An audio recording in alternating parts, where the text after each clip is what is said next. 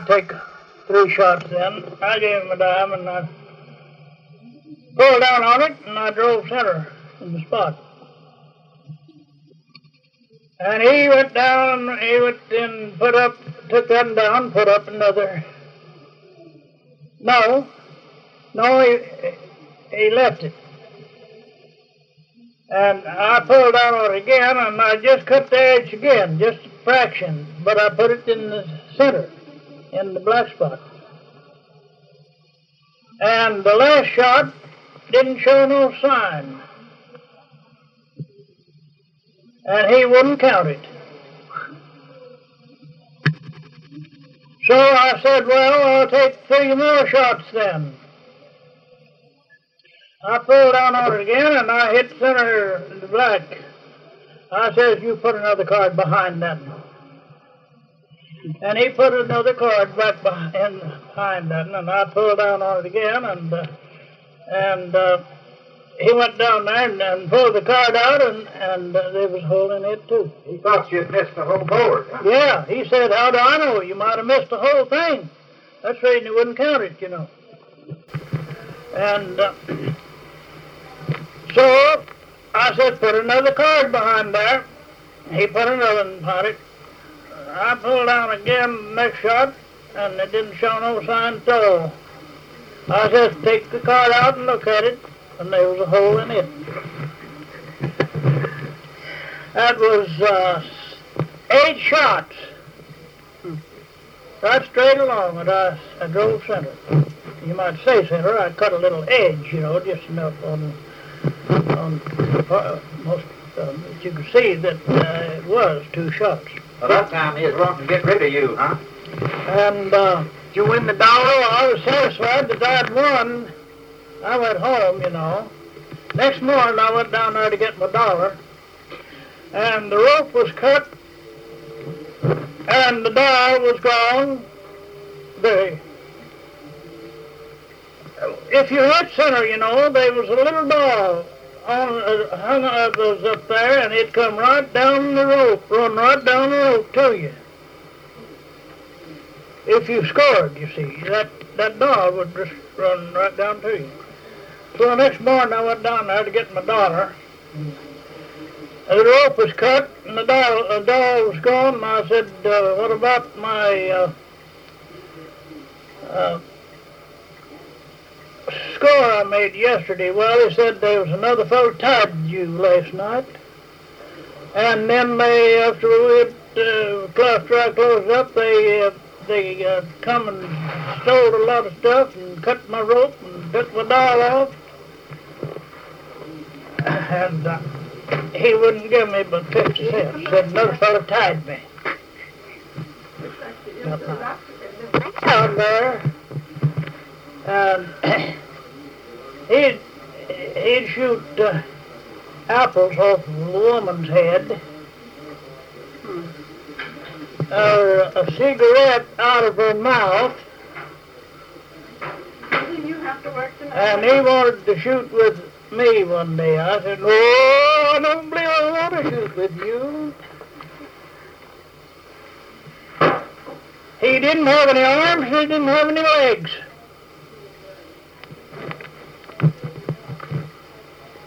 Did you ever meet anybody famous, Grandpa? Famous? Yeah. Did you ever meet anybody that famous or anything? Well, he was what I'd call famous in marksmanship. One of his arms was off right here at his elbow. This one was off right there at his elbow, and this one was off right here. One of his legs off. He used to tell some of big tales. One day he's there at my place, and we got to talking, and he'd telling about a fellow come to wanted to stay all night with him one night. Awful bad night. It was storming and raining and blowing and cold, and I told him he could, yes, you can stay all night with me. And after supper, he said we were sitting up by the fire and talking, and said he began to tell big tales. And he said he just went from one to another, telling these big yarns, big, unreasonable tales. He said, I decided to tell one. Well, he says, that makes me think of one time when I lived where I lived. There was a lot of wild animals in that country. And said I started home one night, it was dark, and I was just going a path. I was passed down through the timber.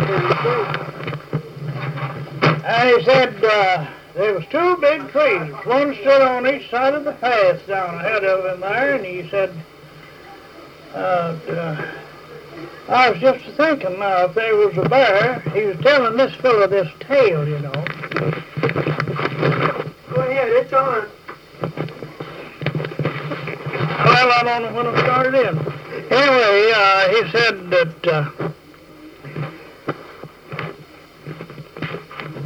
when he got down and passing between them trees, he said there was a big bear standing there behind one of them. And he says it just jumped right out and just grabbed me. And he said I reached in my pocket and got my pipe and filled it up with tobacco and took the poker and reached over and got me a coal fire and lit my pipe and threw the fire back, set the poker up, and he said I just sat there and never said no more. I just sat there and smoked. And he said this old fellow kept waiting, sitting there and waiting. I said, well, he says what happened? He said, what did the bear do for you? Why, God, he says it killed me. What do you think? He said the old man didn't tell any more tales, but he said he got up and he said, I wouldn't stay all night with a man tell a tale like that. No, you know it wasn't so. He says, I had to beg him to stay all night.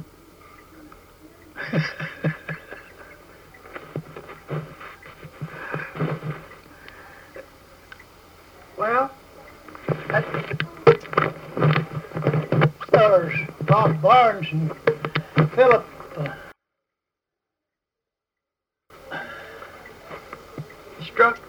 lightning struck him? They'd been fishing on riding the horses. And it come up a hard rain, and they got off the horses, and they used to chop out a block in the side of a big pine tree to see if it spit good to make boards. And they just got up here against this tree and just kind of sat back in that chip that somebody had cut out. And the lightning struck this tree and come right down the splitting the strip off of it and right onto them. And right through them and down the bridle reins and killed both of these horses, knocked the shoes off of their feet, and they lay there for they don't know how long. But anyway, it was raining hard, and they finally got able to get up and crawl down to a neighbor's house, and they got well. So one time, I guess what you're thinking about, it'd come up a thunderstorm, and I was just looking down across the field, at my field there, and there's some big timber down there, and I just seen a part of this tree, the limb, big limb off some of this, that just fell off of this tree. And just as they fell off, why, it thundered. The nigger said, was telling him how far it is to a certain place. Says if you're going in an airplane, you're all right now. Fellow asked the nigger how far it was to a certain place. Well, he said, just on how you're going. Says if you're walking, he says it's about 50 miles. But if you're going in a car, it's about 10 miles. But if you're going in a airplane, well, you're there right now. Oh.